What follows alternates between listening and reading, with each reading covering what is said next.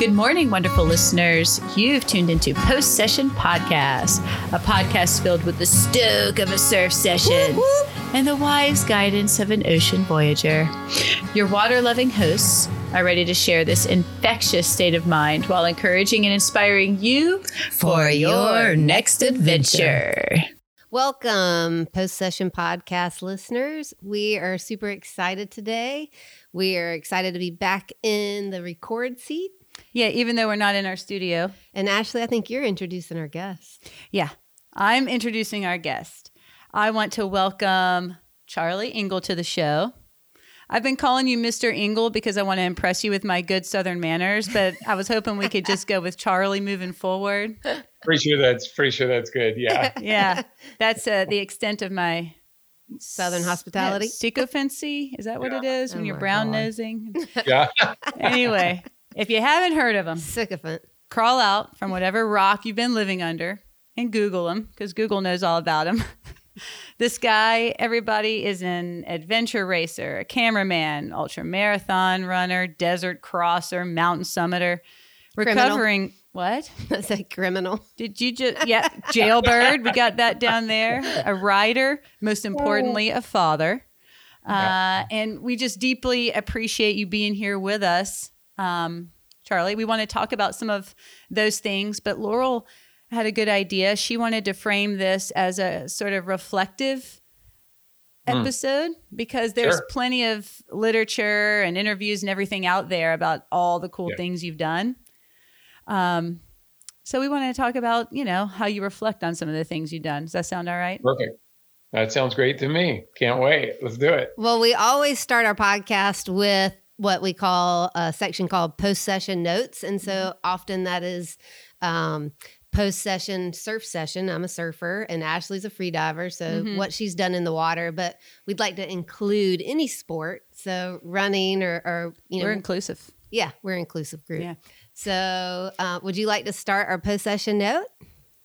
Okay, sure. So more instruction, please. So here's the thing. You probably haven't been surfing recently and maybe you haven't been freediving recently either, but we know you've been running or biking or something like that.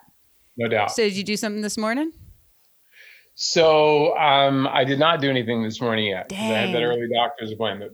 But what's going to happen as soon as we finish today is, in full disclosure, is I will be in my infrared sauna for about 20 minutes that I just got, which I'm super excited about.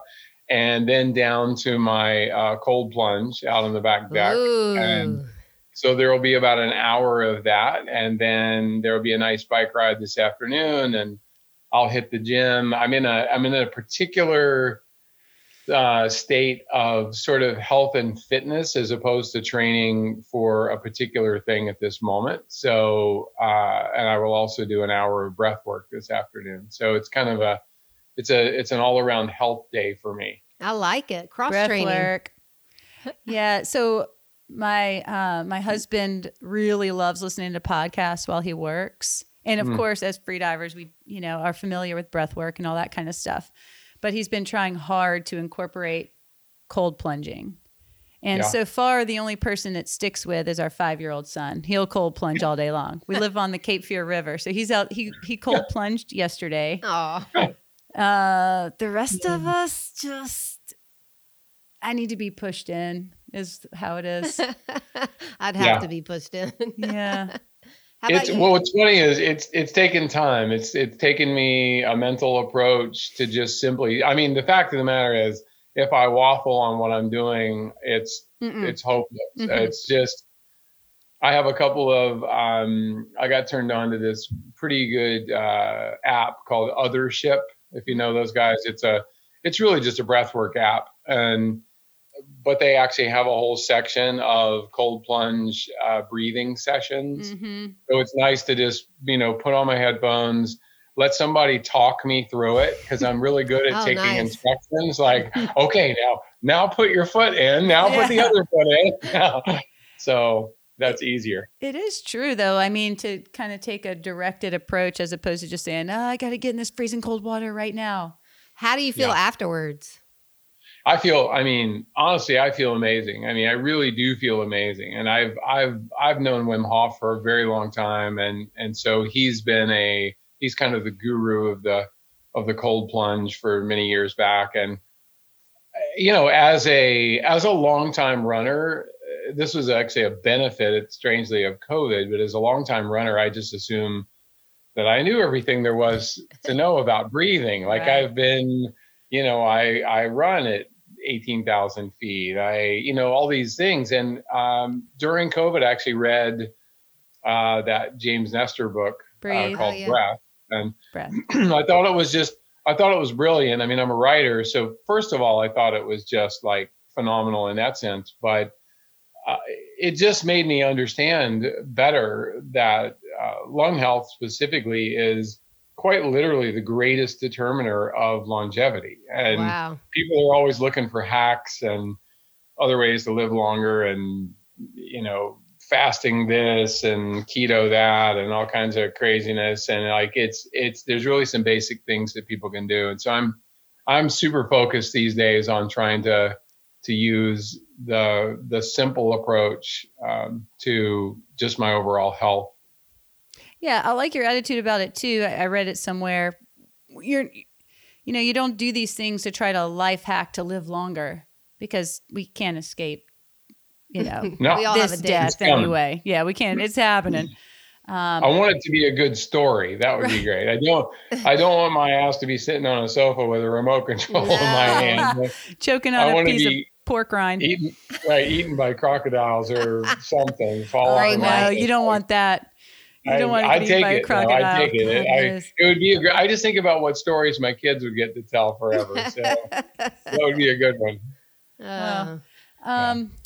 Let's move on because So- we could circle back to this stuff, but you want to, Post session? yeah, go ahead. Well, piggybacking on what you said about if you wait too long to just dive in, that waffling kind of, you can just talk yourself out of the polar plunge maybe. Or for me, surfing. A couple of days ago, I had just a great surf session with friends. It was just a nice group of people out and it was so fun. And the next day, it was foggy, so you couldn't see the camera. We're so spoiled now. We can, from bed, look at the waves from bed and then make a call. Like, is it worth getting out of my snuggly bed to go surf? Well, it was foggy, so we couldn't even see. So I rode out there, packed everything, but already in my mind, I was like, oh, it's high tide. It's not going to be breaking. And there is something about just that introducing that I'm not sure mode, because then I didn't go because it was not great, but I would have still had fun. But I didn't go out because I spent too long on the pier watching it, thinking, oh, it's getting worse. It's getting worse. Oh gosh, instead of just having fun with it. Yeah. Yeah. So lesson learned. Well, getting out of bed is like the whole battle for me. If I can make it out of bed, I can charge whatever's happening. Well, the But wetsuit. just getting out of bed is hard. How about you, Ash? Oh, well, let's see. Yeah, I watched Cape do polar plunge in the river yesterday. No classes until end of April. But my daughter, our daughter, not ours. Not ours. Yeah, Ren and she, both of my kids are avid bikers. They're just really good on top of some wheels. They do a lot of trail riding. We do as a family, some trail riding and everything. And Ani has been wanting to ride her bike to school. So we've been doing that in the morning. Nice. Yeah. And she's mostly excited about showing her bike off to her friends. You know? Sure. But that is what I did this morning. Oh, nice. Woke up and we try to push a little hard to get some burn, but also I want this to be some good mommy-daughter time, and I don't want her to hate everything that she does with me because we turn it into something cruel. Yeah, so we got up and How old is she? She's 9.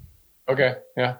Yeah. Well, I always say, I mean, look, everybody, I have audiences all the time raise their hands. I make it a joke. I'm like, raise your hands if you hate running, like if you just absolutely hate it. Right. And so 90% of the audience, if it's not a running group, will raise their hands. And I'm like, oh, so like you hate fresh air, you hate, Right. outdoors, you hate birds. And, but it's we were all born to run. I mean, that's the way we're built. Literally, our physiology is such that we're supposed to be runners. And when you're a kid, all you want to do is run. Mm-hmm. And it's not until some, somebody PE says it's teacher in middle exercise. school, well, some PE teacher in middle school uses it as a punishment, or it becomes a chore, and this little thing clicks in those little young brains, and all of a sudden it becomes something that they dislike. And so that approach to cycling or running or anything is so healthy, and you can go faster later, man. It's just, for kids, it literally needs to be fun every single time as much as possible. Yeah. Well, like you said, it naturally is too. Yeah. Until we make it as parents and That's right. coaches. We're the ones that actually ruin the experience. Yeah. But something I learned from Ed George, because he talked, I don't remember how many miles we ran that day, but we had plenty of time to talk. And one thing he said is, when Charlie comes, he's accomplished all this stuff, but you don't realize it when you're running with him because you're just running. You're you're running for the love of the run, which is really hard for me to remember sometimes when I'm doing things. Well, 95% of the running that I've done has been alone and on trails or on roads. They haven't been in races. Right. Less than 5% of my total miles have actually been in races. And so anybody it's cool to win races and accomplish this and that. And obviously I know you have some records of your own, and all that's great. But if you don't actually love the thing that you do enough to go do it without anybody watching or giving you a medal, then you probably don't actually love it all that much. No, and you can't stay after it because you're right. Yeah. The medals don't come very often. Yeah, no, they don't. Yeah, and I couldn't be a person that exercises unless it was something that I picked a sport that I was, cardio and strength or whatever, but it was something that I really loved doing. And biking I love doing, but running, maybe you'll convince me during this podcast. Yeah. Well, it is just an approach, and you will be convinced unless you have a physiological reason not to do it. Nope. It's, all you got to do is walk, man. That's it. You just walk, and you go out for a 30-minute walk, and 3 or 4 times during the walk, you pick it up and run for 30 seconds, but it's slow. The mistake people make, especially athletes, is that it's like it's got to hurt or it's not effective, and that's just not true, And so it's about Ed gives me a hard time because I look like I'm 60, but by the time I was 40, I had the best old man shuffle ever because it's super, it's super efficient. My job when I'm trying to run 100 miles is to save energy. So I only want like the knees down move. Like I don't need to look pretty. I just want to keep going. And wow. How long did it take to learn that lesson?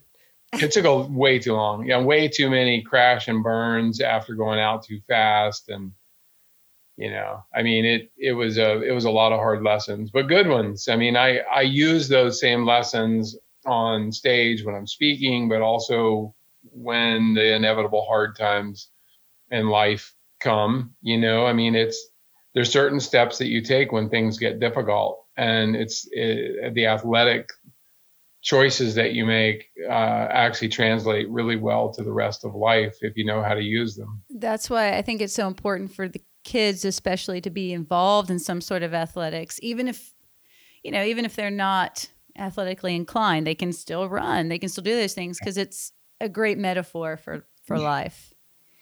Well, invariably, if your kid's playing 3 sports, they will love the one that they're the worst at. And you want to tell them, look, you should, are you sure you don't want to do this?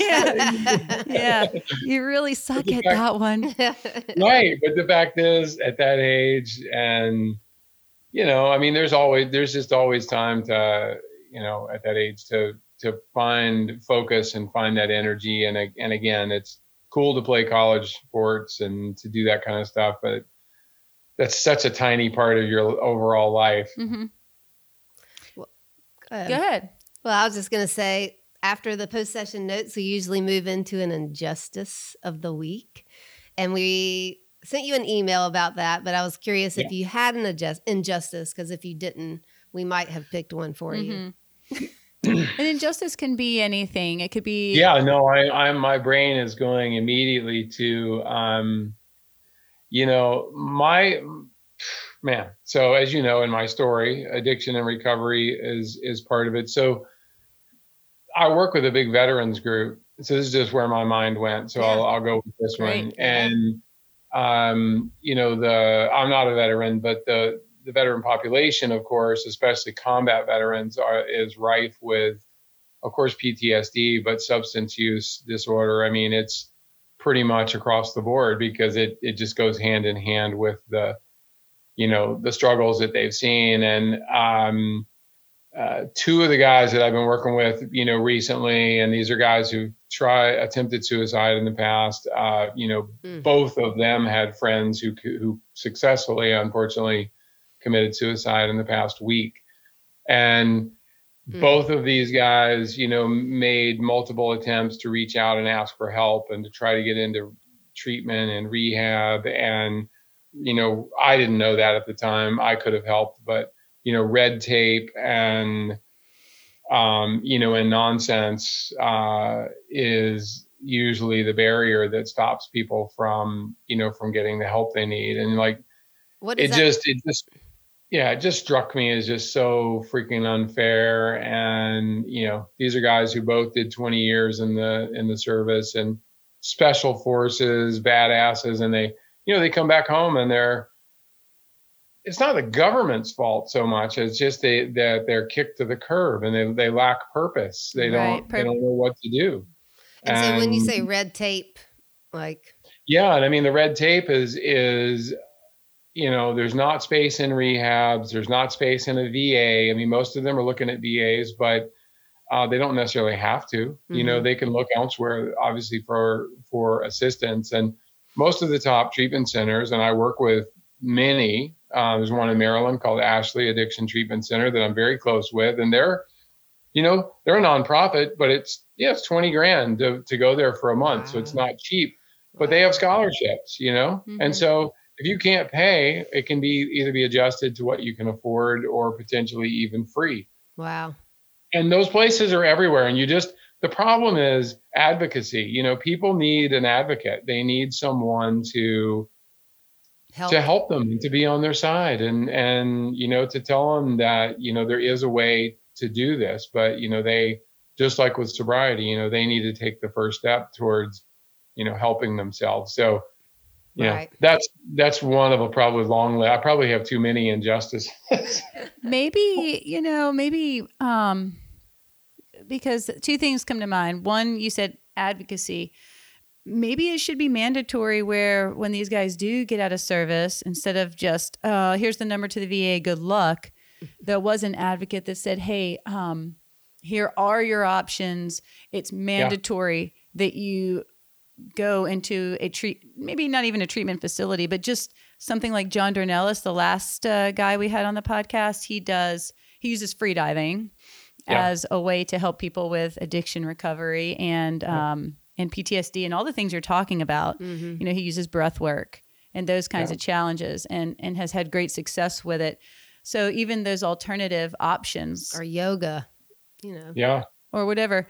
Yeah. But just. No, I love that idea. I mean, it's, and look, the other thing I tell people constantly is people who are stuck need to help other people get unstuck, and it doesn't have to mean you make service your entire life, but for those people who can't figure out some of their own issues, the second you step out of yourself to maybe help somebody else solve that same problem.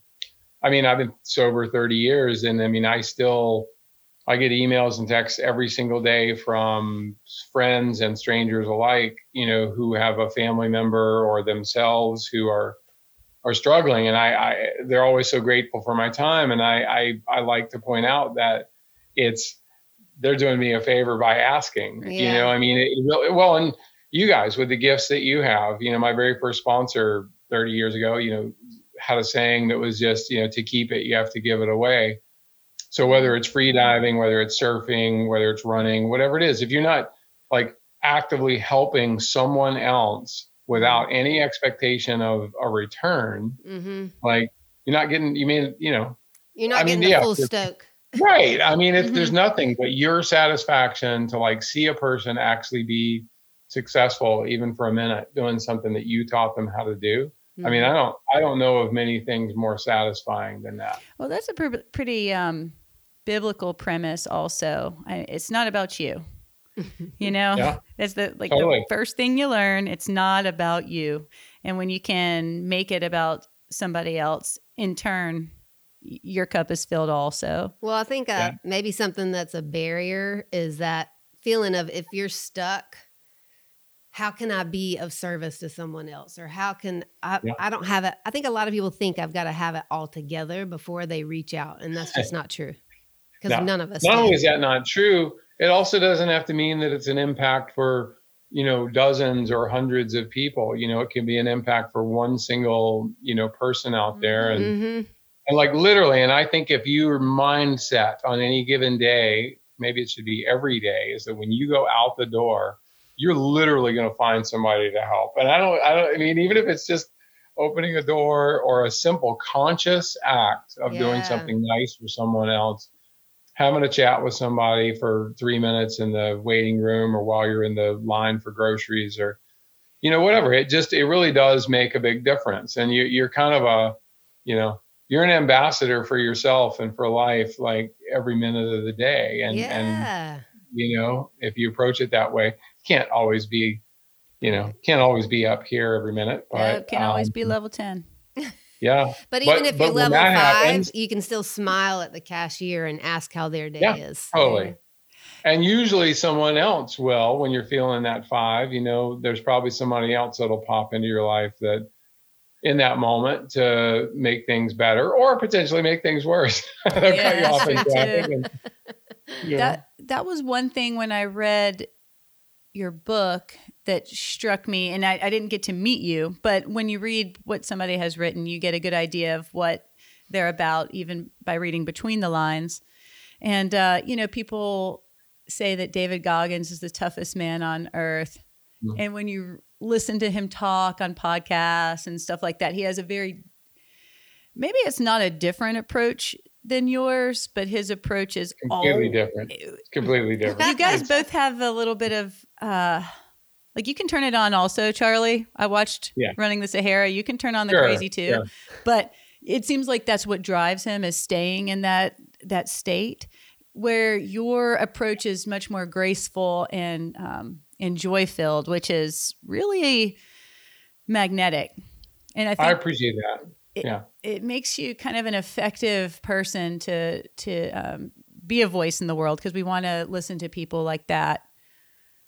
I thank you so much for that. I mean, look, David is I wouldn't call him a friend. I mean, we've known each other forever. He's not really a person that has friends. And I mean, I think I feel badly for him, actually, that, that he doesn't just form those, he doesn't see the value in those kind of relationships particularly. But for me, my experience has been, because it holds true for addiction or trying to help somebody get sober or do anything. There's only a certain amount of yelling at somebody or of, cursing at them or whatever that's actually going to be motivating. And that might really get you fired up for a while. Right. But I look at my job as getting to the core of helping someone answer that question for themselves. Because I'm not the person to tell you, like, if you wanted to run a marathon, I am not the guy to tell you how many miles to run on Tuesday. I mean, I could do it, but it's not what I enjoy doing. Right. But I could definitely make the case for why you should do the marathon. And it gets down, and they're going to be the same reasons that you should surf or that you should free dive, because they are getting to those core places in your soul that feed you, and that allows you to feed other people. And, David, for whatever reason, he's had a lot of pain, man. But he's not interested in addressing it. He wants to use it as fuel. And, it's made him very popular, and it's made him a lot of money. And, I'm in no position to, criticize that. And I do believe, I mean, I will give him great credit for this, that style has gotten a lot of people off the sofa to at least get started. And Right. whether they stick with that kind of an approach, I don't know. But, half the problem, as we know, is getting people to take the risk to begin. Yeah. Well, I find his approach effective when you're bench pressing and you need to get from here to here. That's when you need that approach. It's not going to get me to the gym. It's not going to do that, and calling me fat's not either. But I can't beat him in pull-ups, but I've never lost to him in anything else. So. Oh yeah, the pull-up thing, right? Yeah. I don't know. I drew a lot of parallels between you guys because you're both so tough and so good, but yeah, very different. Well, that kind of brings us into the dive deeper section of the podcast. And you already touched on it just now in your answer. But I noticed in the book, you talked a lot about running was something that you enjoyed as a kid. So, but it's your destiny. Running has been a part of your destiny. Running has been a coping skill. Are you still there? Yeah. Okay. Ashley's changing. Don't cut me off. Yeah, go ahead. I had to change the screen for a minute, but okay. So running's been a coping skill. It's been something that you delighted in, and it's also been part of your destiny. And I kind of think like earlier on, coping skill was, if you think of a pie chart, it was a huge percentage of why you ran. And then maybe the delight and the destiny part are lower percentages. I'd just be curious as you look back, where you are now and what does the pie chart look like now for running being the coping skill or running being that delighted thing that you enjoy and love? And if that's changed. No, I appreciate that question very much. And as I'm thinking, you are absolutely correct. Early on, it was a coping skill 100%, but that coping skill was for my safety and everyone else's. Right. It was because I mean, I was a mess, and and it was, I've done a lot of work in recent years. There's a friend of mine and just an amazing author named Gabor Mate, and he's, he wrote a book recently called The Myth of Normal, and he's a 85-year-old Hungarian Jew who was in the concentration camps. Wow. And he's just this brilliant mind who talks about trauma, and trauma-informed disease pathology even, and considering addiction to be a disease. It's a complicated thing, but let's just call it that for a second. There's a lot of reasons that I became the person that I was. And some of those I dismissed in my childhood, because if my father, was yelling at my mother or even physically abusive to my mother, he wasn't actually doing it to me. I mean, that's how when I look back on it, that's how I viewed it. Now I look back on it in a completely different way. Sure. And I understand that he, in fact, was doing it to me also. And the effect of that kind of thing in the household and how it just drove things, in all likelihood, had some real impact on, the behaviors that I ultimately ended up with drinking and drugs, and just this need to have this outlet. Yeah. And when running, when I got sober and running really entered my life in a much more serious way, I ran equal parts for relief, for a little bit of self, flagellation, because, I also felt like a piece of crap. So, why not make myself suffer? Yeah.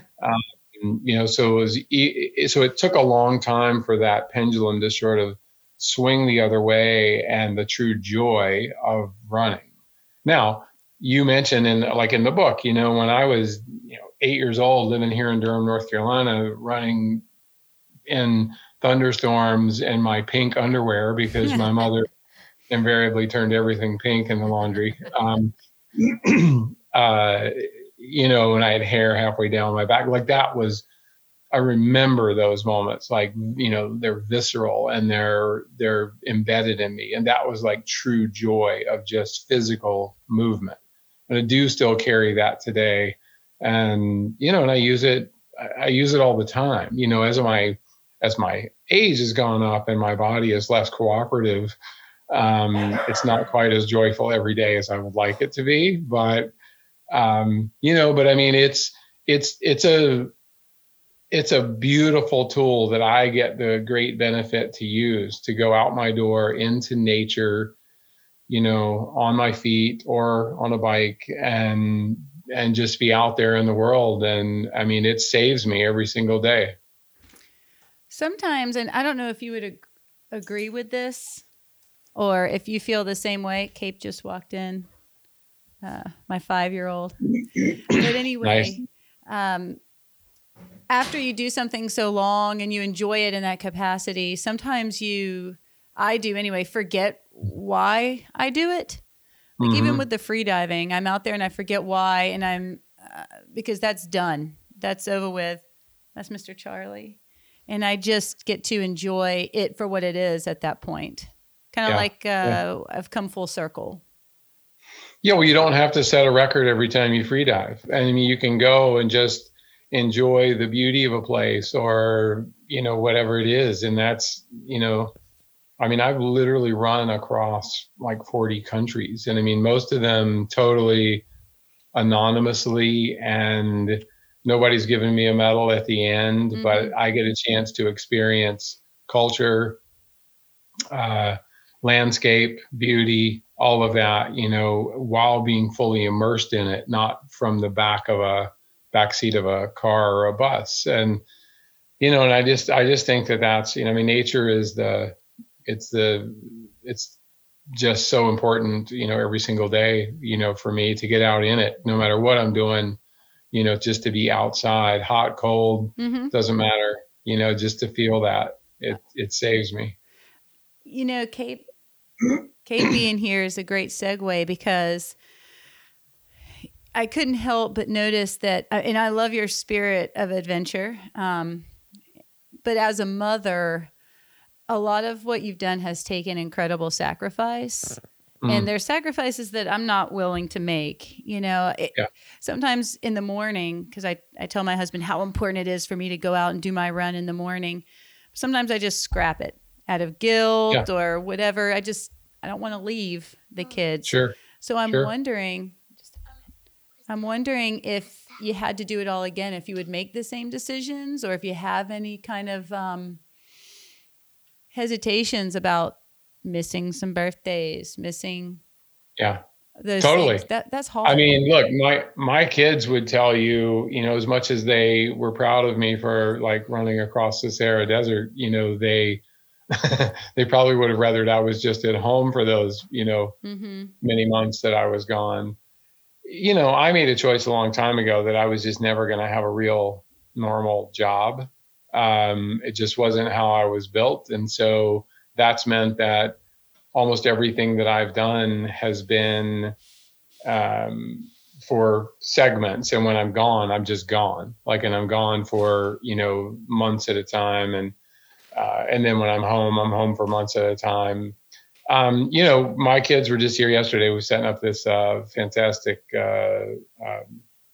red light sauna for me yesterday. And, and they're 30 and 28 now. And I mean, I have this big adventure coming up next year, going from the Dead Sea, to Mount Everest, and they're going to come along, for some, or, who knows, it could even awesome. End up.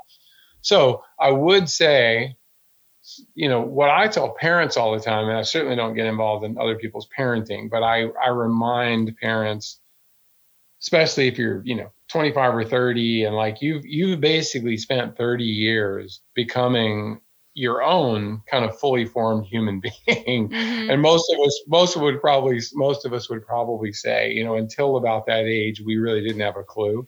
We thought we did. Nope. But all of a sudden, there we are. And then now, just because you've had a child, everything that you ever dreamed of doing goes out the window. Because that's what most people do. They're like, oh, my child is my only priority. And I just don't see, that isn't how I did it. And it's not how my mother did it. I'm not saying she was far from perfect, but like, I just went everywhere with her. Mm-hmm. Right. Like, and things have changed. It is interesting how we think it's more important as parents for kids to have, 12 hours of soccer per week than it is for us to have a few hours of running or diving or whatever, because we put ourselves second. And it's not true. And I also think it sets a poor example in a way, because our kids need to see that we are real people with real dreams and stuff that we still want to do. And then, of course, the best of both worlds is that you bring them along to do these things, with you, at least, if not all the time. But to really get back to the core of your question, absolutely, I was gone way too much.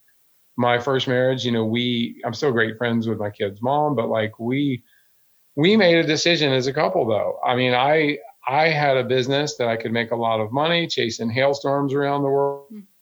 I could have done a much better job, and my kids will tell you that I was gone too much. But, my wife was able to stay home with the kids for the first 10 years of their lives, and I was gone 6 months a year. So would it have been better if I had made a lot less money? We both worked full time and the kids were in daycare. I have no idea. So. That's what, I don't think so either, but like, a lot of people, that's the choice that they make. And like, you kind of just make your choice and you live with it. And look, anybody who tells you any different, we all screw our kids up. It's like, it will, I mean that, yeah, I mean that totally, like, tongue in cheek, some much worse than others, but like it's unavoidable. The point is to be, I grew up with a father who unfortunately never made a mistake in his life. And so, there wasn't, there wasn't any, never an apology for anything,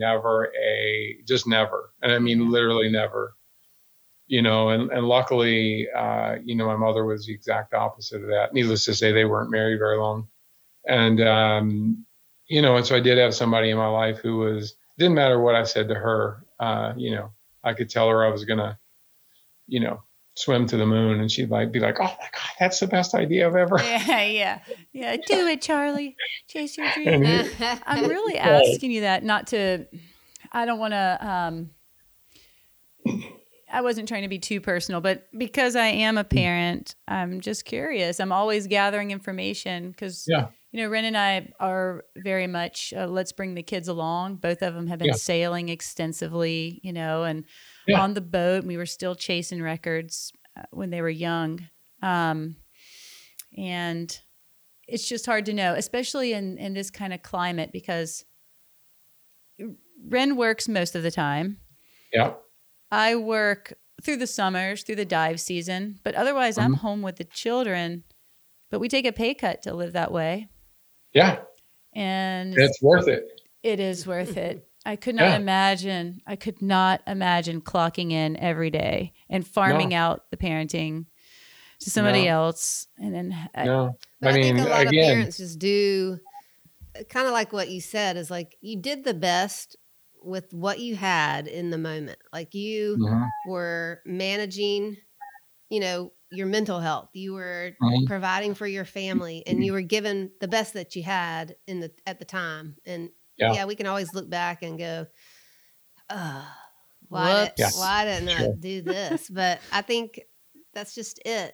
Just like when you're looking back at the relationship with your parents as a child, and then coming to, being more aware past 30 of, this is why I thrived in this environment, or this is why, addiction was so easy for me. Well, let me point out the most obvious addiction these days, and it's this little thing. Big time. And it's mine. It's mine. It's, I don't know about you guys, but it's, and unfortunately we are, both of my boys, they're actually, my younger one's better, better than any of us at sort of setting it aside and not having it, in front of his face all the time. But, it's going to be, the time that you're raising your kids is so significantly different than the time I raised mine. And it wasn't that long ago. But it's like Yeah. phones literally they've changed everything, because it's just, and it's not healthy, social media. But you know what I'm hoping? So your generation, you're a few above me, you're one above me, but our generation was not ready for that kind of input. And so I feel like the older generations are super abusive with the phones and the screens because they just were not taught to leverage the power. But like you said, your youngest son is better than anybody at kind of making the separation because he's so native to it and true. kind of. It's true. He does one social media post, a month probably, and but it's incredibly thoughtful. Like he'll write a full, it's long, it's 10 photos. It's basically a synopsis of his previous month instead of the drip, drip, drip every day. That's a thought. I think I have hope for the future, though. I think the kids will learn responsibility in a way that we didn't. 2012, they were in our pockets, and that was it. No warning, no pacing, nothing. Yeah, no doubt. Well, I was curious. Running, I would guess, is your number one favorite thing. Is there a secondary favorite activity or exercise or runner up to running? Yeah, I mean, it is. I'm not kidding when I say, and I can't believe I'm actually saying this. I mean, cycling is the obvious one because I do love a bike, and I am. This sounds very self-congratulatory, but I'm actually a better cyclist than I am a runner. Wow. It's just that I chose running as, running was the thing I really wanted to do. But interestingly, at my age, at 60, as my miles actually decrease in running, just because my body can't take it anymore, my miles are increasing on the bike. And I actually have, I'm going to go sometime in the next couple of years, I'm going to enter RAM, a Race Across America bike race. And, and I'm going to go there to, win the race as a 63-year-old or whatever I'll be. I'm not saying I'm going to win it, but I mean, I will be going there not to just to win it. Yeah. Yeah. Not to just be a participant. Might as well visualize winning. Yeah. But the other thing is breath work. I mean, we've talked about it a little bit, but it's really changed a lot of things for me, because it's the holotropic, music oriented guided breath work is super powerful because I'm a terrible meditator. I'm partners with Deepak Chopra in an addiction related business. Like I've got people around me who are the gurus of meditation, and I can't keep I was going to say I can't keep a thought in my head. The goal is, I guess, keep a thought out of my head. Yeah. But it seems like running is your meditation. Yeah, it is. And it is. And I tell people all the time that running is actually a beautiful meditation. If you're, try to be present and notice sounds, sights, smells, feel all of that, really intently. But the breath work is very psychedelic. Even, I mean, if you, and again, I've heard this from other guests recently. Yeah. Well, and certainly I know, probably both of you can hold your breath for a while, but you do, it's actually just science, right? I mean, it's CO2 buildup, and it's like, it's not rocket science even, it's just physiology. And like, when you build that up, you are going to get this very lightheaded, semi-euphoric feeling. But I like the progression. And as a runner, I could hold my breath a couple of years ago for, a minute, like probably comfortably. I mean, it wasn't nothing interesting, but after starting to do breath work, just after a few months, I was able to like hold for 4 minutes at the bottom and then take one deep breath in and hold for another, 3 minutes at the top. And like that was, and I felt great and I slept better, and I'm like on Whoop's advisory board. So I use a wearable. And so, I mean, I could literally track the changes in what was going on. And so breath work, I would call it the most meaningful, and because it's peaceful and I don't have to think about work or bills or, anything going on, because you have to be focused. It really takes me away. And I mean, I would call it my most favorite thing these days. Awesome. That's cool. Ashley's loving that. Yeah. You know, the most addictive aspect of freediving for me is that it puts you into that flow state almost immediately, and you don't have to try. Like sometimes when you're running, I don't know how you are when you're running, but the thoughts come and then they go. And then 15 minutes later, I realize I'm focused on something completely different. And sometimes I'm just hearing my breathing, but sometimes I am thinking, I'm like writing a book in my mind. Yeah. But when you're freediving, and some of that is flow state-ish, but in freediving, you must be singularly focused. And you're so focused that you're not aware of the focus, especially when you're practiced and, you know, you got the muscle memory going on so that you're just looking for that headspace. I like actual diving better than just breath work because it's also active. For somebody also like me that doesn't necessarily enjoy meditation because it takes too much time. It's just too much time laying there. I feel too busy. Well, if you can do something physical and meditate, basically, then that's better. Freediving is active meditation. Yeah, totally. And that's totally, what I see that. So have you dabbled? You're going to help me. Yeah, I'm going to help you. She's going to help you. You're going to do some freediving on your 5.8. I've got my notes here. This is correct. I keep looking. Correct. Yeah. Tell me. And about that. I freely admit, you know, people look, I am a big fan of, I understand freediving, mountaineering, rowing. These are things I'm going to be doing. There's inherent dangers involved. So I need to know what I'm doing. So it's not like it's not like I can just wing it. I'm not suggesting that, but I also think that over preparation, overthinking causes that classic, you know, paralysis exactly of analysis. And we get stuck and not taking the first steps or doing it. Like when I do my free dive, I don't know if we're talking about this yet, but when I do this, it started almost as a sort of a tongue-in-cheek joke for me because I'm going to do it in the Dead Sea at the beginning of the expedition. So January of next year is when Dead Sea to Everest starts, and it'll start on the 15th, and that'll be the day that I'll do a free dive in the Dead Sea. So we'll do a run from like Old Town Jerusalem, big group of people, about 6 miles to the Dead Sea, and then get in kayaks and rowboats and whatever other contraptions we can find, paddle out into the Dead Sea. And I will probably be the only one, but maybe not.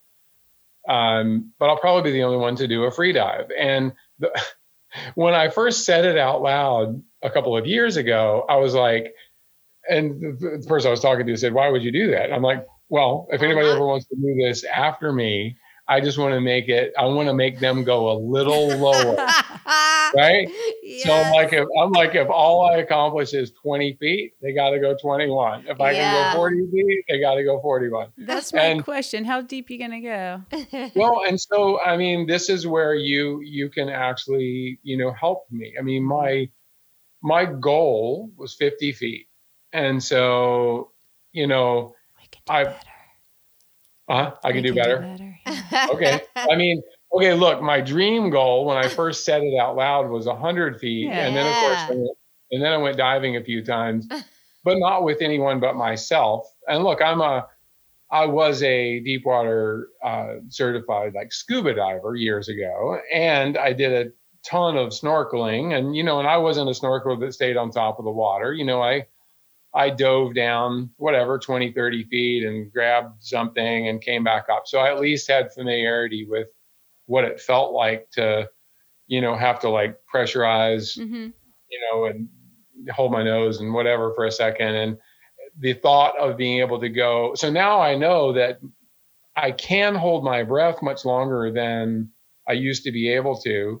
And I kind of understand more about breathing and breath work. Now it's eliminating the panic piece. Yeah. And the thing is, look, we've already had an hour conversation almost about what it's about is vulnerability, you know, and I think the mistake that a lot of people make is they think they're going to hear from someone like me and I've got all the freaking answers.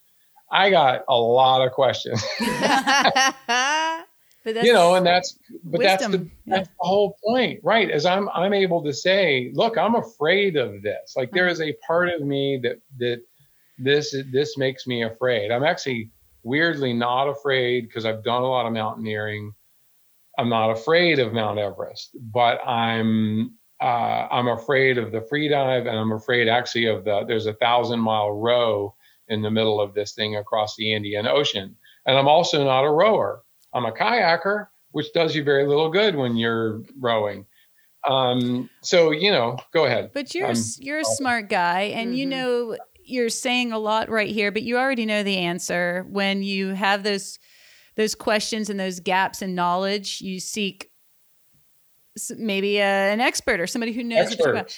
Because here's what, even though you're doing the breath work, like a class, something that we offer just takes the learning curve and squashes it for you. You already said it's not rocket science, but it is science, and it's purely technique. And people will routinely come into the class, and after just a day of talking about this stuff, they'll be doing 4-minute breath holds, sometimes 5-minute breath holds, because it simply is technique. So I would love to invite you as my guest to maybe jump in on one of the intermediate classes, and let's try to go for that hundo. It'd be fantastic. And then there's also figuring out the physics of trying to dive in the world's saltiest body of water. We can handle that too. Because literally getting under the surface of the water is a challenge. And a little weight built, right, Ash? Right. I know you're always weighted, probably, but in this case, I think you really have to be. Maybe not. I don't know. You will. There's ways that we adjust buoyancy and check buoyancy, and we'll teach you how to do that. I dove in the Red Sea, not the Dead Sea, but the Red Sea is also extremely salty. That's where my run across the Sahara finished, was in the Red Sea. That's right. You dipped your toes in there. You put it in your mouth. It's salty. So I probably wore not quite twice what I would typically wear. Which is what? Well, roughly? When I'm diving for one of my classes in the quarry, I wear no weight. I'll wear 0 weight. I prefer to be buoyant. I prefer to struggle on the way down a little bit and just use really good technique to get through the buoyant zone, but then have a free ride up, which is what I'm going to suggest to you also. But I would say my normal weighting in a 3 mil wetsuit.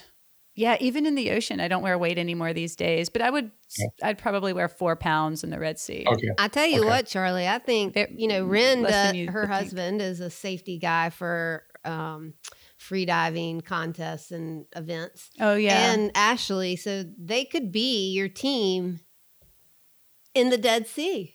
Yeah, it seems like a trip to the Dead Sea might be in order. Well, we will definitely at least advise, because you can leave your kids for that for a week. It'll be good practice for me, Charlie. It would be good practice. Hey, so it's about that time to move into the latter part of our podcast, because we don't want to keep you too long from stuff. And I'm good for 30 minutes. So don't rush. Do what you know. Okay. Well, do you want to ask anything else before we move into the Devo? No, I don't think so. I am going to link obnoxiously in the episode pages about what you've got going on, what you've done, so people can read about that, but also about your future endeavors. And then after we wrap up here, I'd like to keep you on for a minute to make sure we can tell people how to support you, if that's an option also for people. Totally. Well, everyone needs money. Yeah. Yeah. Always. I wanted to ask, I'm sure you have watched Chariots of Fire. Yeah. Of course. That was one of the greatest movies of all time. Yeah. I've never seen it. God, I've never seen it. You never did? No. You've got to see it. But there's this great scene I'm sure you're familiar with where the sister is like, you're supposed to be doing this and you're supposed to be doing that. And kind of what we were talking about earlier. With the kids. And he responds, I believe God made me for a purpose, but he also made me fast. And I can feel God's delight when I'm running. And I was wondering, how do you feel about that quote and what does it make you think of? Yeah, I mean, it's a beautiful quote. And I do think it is, we have such a society of feeling self-conscious about being selfish, and selfish somewhere along the way turned into like a negative word. Like it's a, it's something that you say to someone to hurt their feelings. Mm-hmm. And, and I think in many ways, we know it when we see it, right? We know a person that's being selfish in a certain type of way that is detrimental to other people.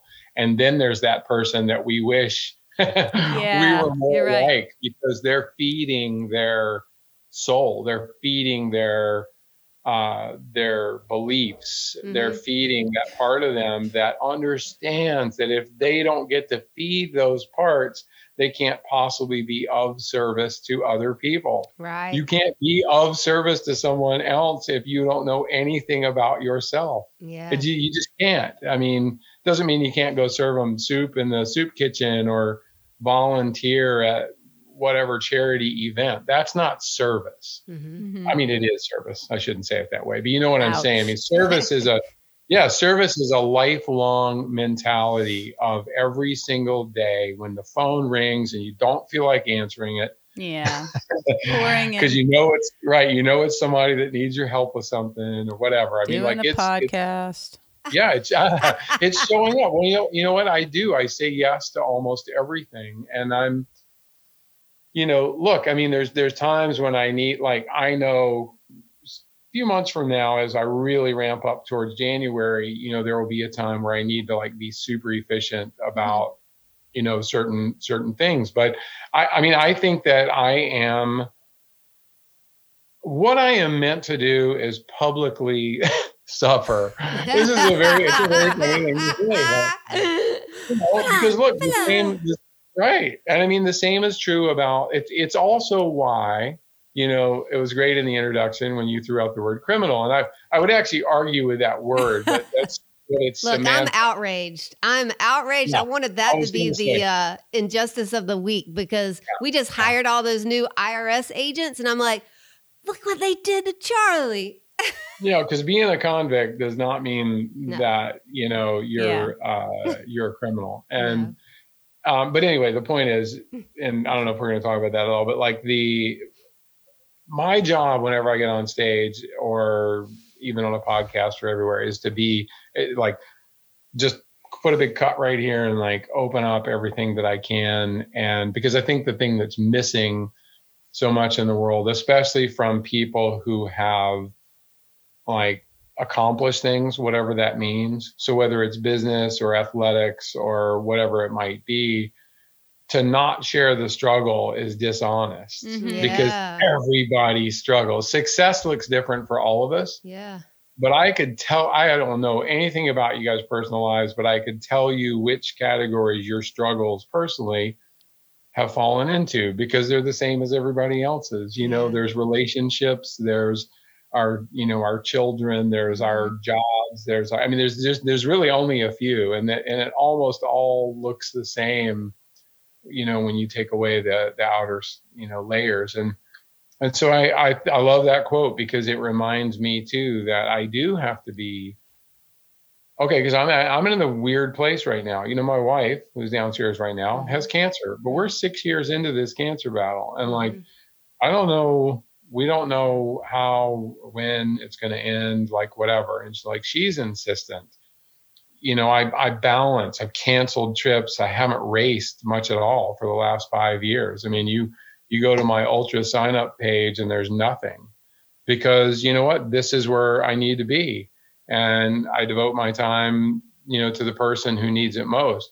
But it is still my role to be, I can't just, and she won't let me just shut down the rest of my life forever, and so she's the one pushing me out the door. Maybe she's tired of me at this point, but like, and I think yeah, totally. She definitely says that. And, and we need the thing that I miss is she was my partner in that. She's a wildlife biologist. She's like the most gifted person outdoors that I've ever known. And so I've been deprived of that. And so is she for almost 6 years now. So that's why, again, it it is a selfish thing that I'm doing right now. Like I'm spending a lot of time planning, raising money, doing all the things, finding sponsors, getting investors, all of that for this next project. And that's what I'm doing. And like, I'm not, there's other things I could probably be doing to be making more money and giving us more future security. Yeah. You can always pick right. it apart. That never goes away. And I'm sorry. The conflict there is illustrated in the Mary and Martha story. You know how Martha thought that Mary was so selfish because she wasn't helping set the table. She wasn't helping preparing the food. She was sitting there listening to Jesus speak. And Jesus said, wait a minute. That's not what selfishness looks like. She's right where she needs to be. So he also absolves us of some of those. He hasn't absolved me of my feelings of guilt. I struggle with that. Yeah. But he's absolved you, and that's great. Well, and in your heart, if look, it comes down to motivation. If your motives for any action are so self-serving that they're completely impure, then it's probably going to cause some sort of a backlash. I mean, there's probably going to be repercussions, but like alcohol and drugs. I mean, yeah, well, we're exactly. going out to tie one on and all that, then notoriety, just for fame, and fortune. We also live our lives through the eyes of other people, right? I mean, we think about how things look to other people because that's just the way we're all built. If nobody saw you do that thing, whatever it was, then maybe it wouldn't feel so impactful or so guilt-ridden. Maybe it would. Or if nobody read your book or read my book, how would I feel? Yeah. I would feel like I really didn't write it. True. I'd feel like they really missed out on something. Oh, yeah. Thank you. Oh, I wanted to tell you before we move into God Waters, though. We're already done about God Waters. Yeah, we're pretty much done. I wanted to tell you something about your book is that it's not always easy to find a really good book written by an athlete or somebody that didn't have it ghostwritten, or not everybody that writes a memoir style book is a writer.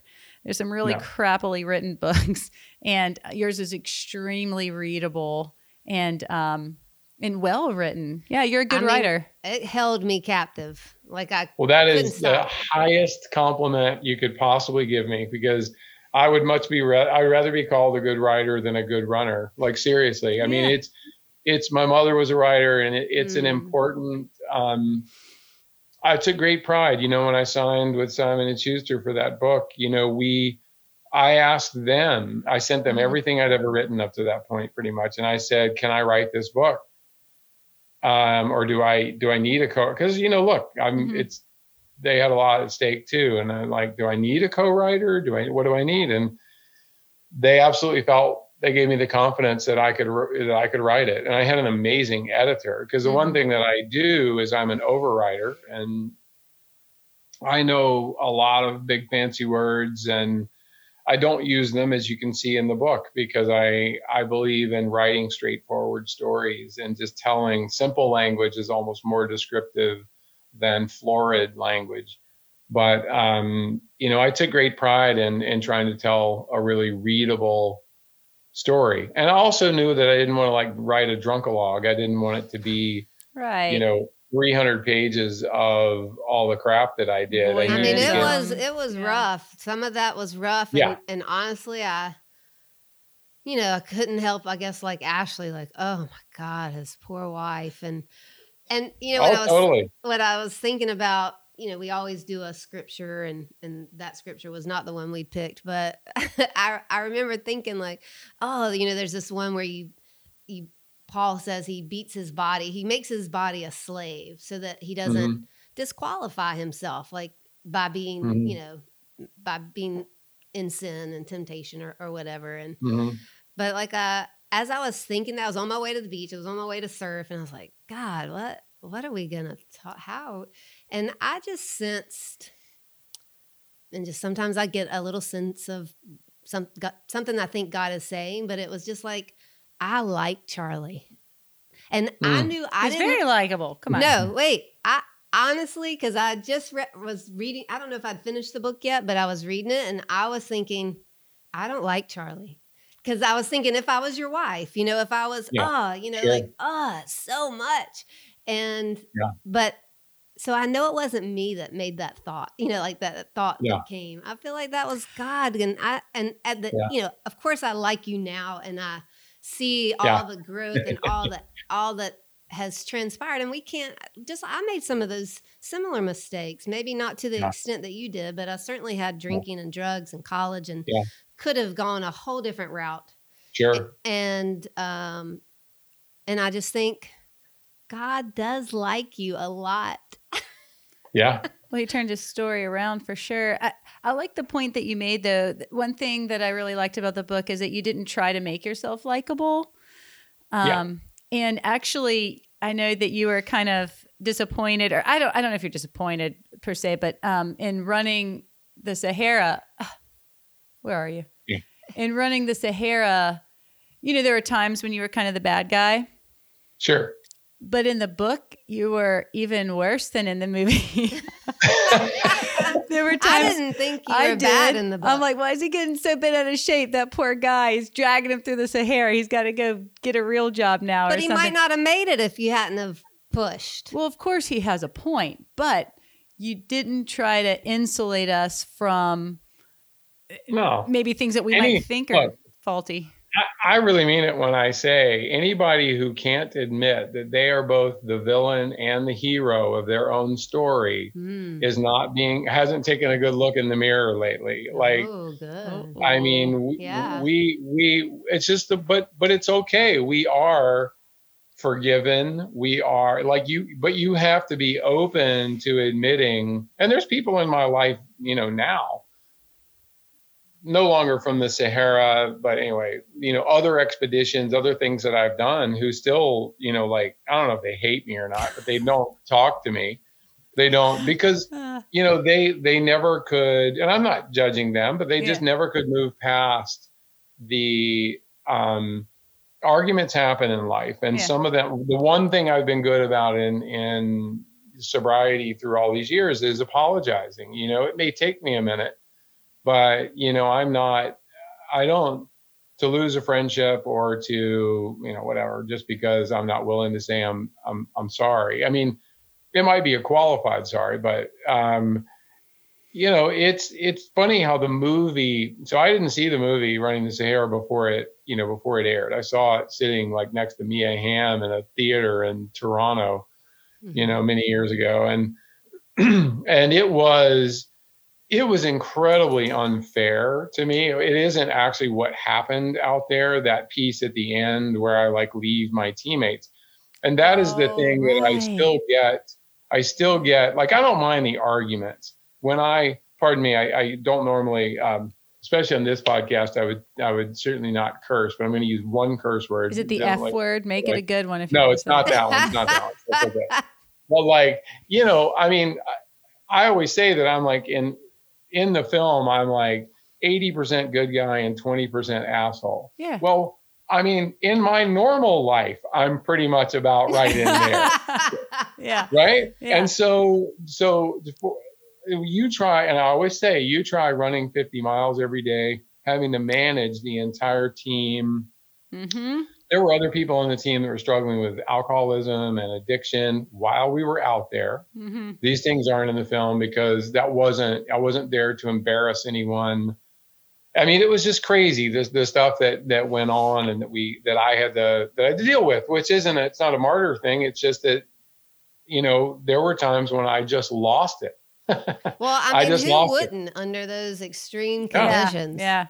I was defending you when she was having a problem with it. No, just kidding. Yeah. Well, no. And that's what, okay. But let me present you with this one. I know we need to wrap up in a second, but I'll present you with this one thing. What I always say to people is how you feel about that film says a lot more about you than it does about me. Mm-hmm. So if you were a person that grew up and you didn't like authority, or you had a PE coach that yelled at you, or some guy who, a soccer coach who didn't treat you well, or whatever it was, or even a even a priest or a minister who like was so domineering in their approach that it like turned you off to everything else. And if you had that kind of person in your life and you basically ended up like hating them, whatever that might mean, then you probably didn't like me in the movie. If you have been in a position of authority where if you didn't make the decision for everyone to keep going, they would have quit, then you understand like firefighters and policemen and military people and teachers, like all of these people loved me and they loved the film. And like, sometimes I'll like apologize in advance for like, I'm sorry, I'm not always the nicest guy. And they're like going, what are you talking about? We loved every minute of it. It's like, okay. But that is the thing that I try to make a point to begin with, is that in the book and in the movie, you kind of come through and shine through as a real person. There's no concealing it. And you did keep Kevin going.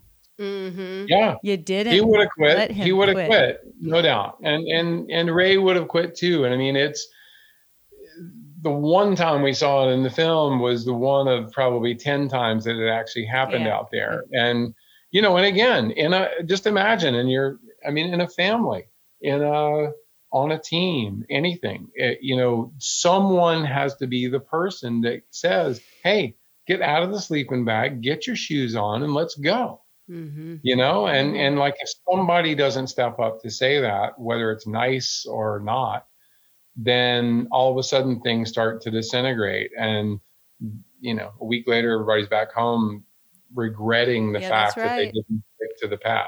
So you got that 20% Goggins. Yes. Only when you need it. You got me. Well, only when you need it. I want to say, when I read that book, especially coming to the end of it, I just want to say how much I admired how you were able to handle, and I was kidding when I said criminal, but you were targeted by the IRS. You were bullied. You were given a really shoddy deal, and they put you in prison for almost 2 years. And the way that you handled that, the way that you were able to make the most of that's like my worst nightmare situation, to be unjustly incarcerated and to still be able to not let it ruin you decades later, because much smaller things have been done to people that cause them to live in a really poor place their entire lives, where you were able to not only make it the best possible situation for you, but you made it better for some of the people there. And you were able to walk out of there without it taking from you what he intended to take from you. Yeah, totally. You go, boy. Well, thank you for that. It means a lot. I'll tell you a super funny quick story. That IRS agent, years later, he retired, and he called me about 3 years ago. He didn't call me, I'm sorry. He emailed me and asked if I wanted to be on his podcast. No way. Yeah, but did you say yes? I hope you didn't. I actually wrote to my attorney and begged him to let me say yes, and he's like, delete the email, move on with your life. Out. No. Oh, no, I'm thinking, yes, please do that. You need to. That would be amazing. Well, I'm not saying he did me a favor. He cost me a fortune. He really cost me like everything, but you only know who you are when you lose everything. I mean, honestly, and who your real I think friends that are. One of the biggest lessons is owning your narrative. It's why I never get on a stage where I don't talk about going to prison and the reasons behind it and all of that, because I don't want someone like hearing my story and then Googling me later and saying like, hey, wait, he didn't tell us that. Right. Because if I say it out loud and I put it out there, nobody else can own that piece of information. And we always think that other people care about our stuff way more than they actually do anyway. Yeah. It's not that big. It is a big deal, but ultimately I show up every single day. I can say that. And I'm a good friend to people and I do what I need to do. And that's why, I've been able to be successful. Well, thank you so much for coming on our small Oh, podcast. Little bitty baby podcast. Yeah, I love it. You guys are great. I love we definitely want to conversations. tell our listeners to Man, if you want to read a really good book, an inspiring book, a hard book, a growth book, Running Man. Yeah. And check out the movie too, Running the Sahara. Yeah. Yeah. It's that you can get on Apple, like iTunes, right? I think these days. And then the book, and then the book is just on, Amazon or whatever. We'll link to everything. Okay, great. Mm-hmm. Yeah. My website has stuff. There's a bunch of my talks on my website. There's videos about Dead Sea to Everest. You asked about contributing. I would just simply say, to anybody out there that's really interested, is just, reach out to me. There will be, in the next few months, there will be some opportunities to really do that. But if someone wants to be involved in some way, and then we got to start making plans for you to come to the Dead Sea. Yes. Well, I think you owe a trip to Wilmington to do a class first, huh? Yes, first, for sure. But yeah, I definitely think I'm going to email you and send you, I think you should just do the intermediate and we'll get you going. And by the way, Ed George texted and says, hi, and he needs to find you for a long run to catch up. All right. I said, Roger that. I love it. Well, I'm going to send you guys, I'm going to send, actually, he might be, I was trying to think about whether he'd be a good person for your podcast, but my orthopedist is, he turns 53 in June, and he's coming. I convinced him he was trying to look at races to do and whatever, but he wanted to do something. I said, look, why don't you just go run 53 miles on the loop at Wrightsville Beach? Yeah. Because you can take your family, you can, people can hang out like other people. If they want to come support you or just say happy birthday, they can come to the beach, which is better than whatever. So I'm going to connect you guys with David. He's a good guy, very interesting scientist and orthopedist also, and just a good guy. That'd be great. We can arrange some people to do some laps with him too. Exactly. If he's going to do it. Totally. He's good. He's not, he's a normal 53-year-old runner. So he's not slow. He's not fast. He's just, average runner. And, but I'd love to come. Yeah, I'd love to come. So, it would be amazing. And the free diving stuff is very important. And and again, I want to talk about mentality around that. And seriously, I'm going to, assuming my budget is what I hope it's going to be, it would be great to have someone that I'm going to need safety. Yeah. I'm going to have a bunch of it's going to be 3 or 4 Navy SEALs with me and this kind of stuff. So, we could from a distance set up something that I think would be super safe. And again, because I'm not trying to set a record, I just want to make sure that I don't have the world's shortest expedition. Safety is super easy with just a little bit of information and training. Yeah. So there's lots of options. Because there's no wrong answer here. I could even do multiple dives if I wanted to. There's no rule. It's my game. Mm-hmm. I get to do whatever I want. So Don't be I would rather surprised at those Navy SEALs, though. Isn't that he was the one in the last episode? The guy was saying the Navy SEALs are the ones that cop out first. Typically in our classes, they're the worst. They can be. It's a mentality thing. I don't know. Yeah. Well, maybe having the pressure. Well, they're not shooting at anybody while they're underwater. So well, water is a great equalizer. Yeah. You can't hide from anything. You can't use water and altitude. Wow. I was in Nepal back in November, and I was there for an event, and there were about 40 of us, and far and away the 2 top athletes in the entire group. They were both Filipino. They were both world champions, obstacle course racers, and they both had to be airlifted off the mountain before the event even started. Because altitude is just, again, there's certain inherent things that you can't necessarily overcome. But I think again with the free diving, I'm not being. I have healthy fear, which is fun. To be honest, yeah. And I talk all the time.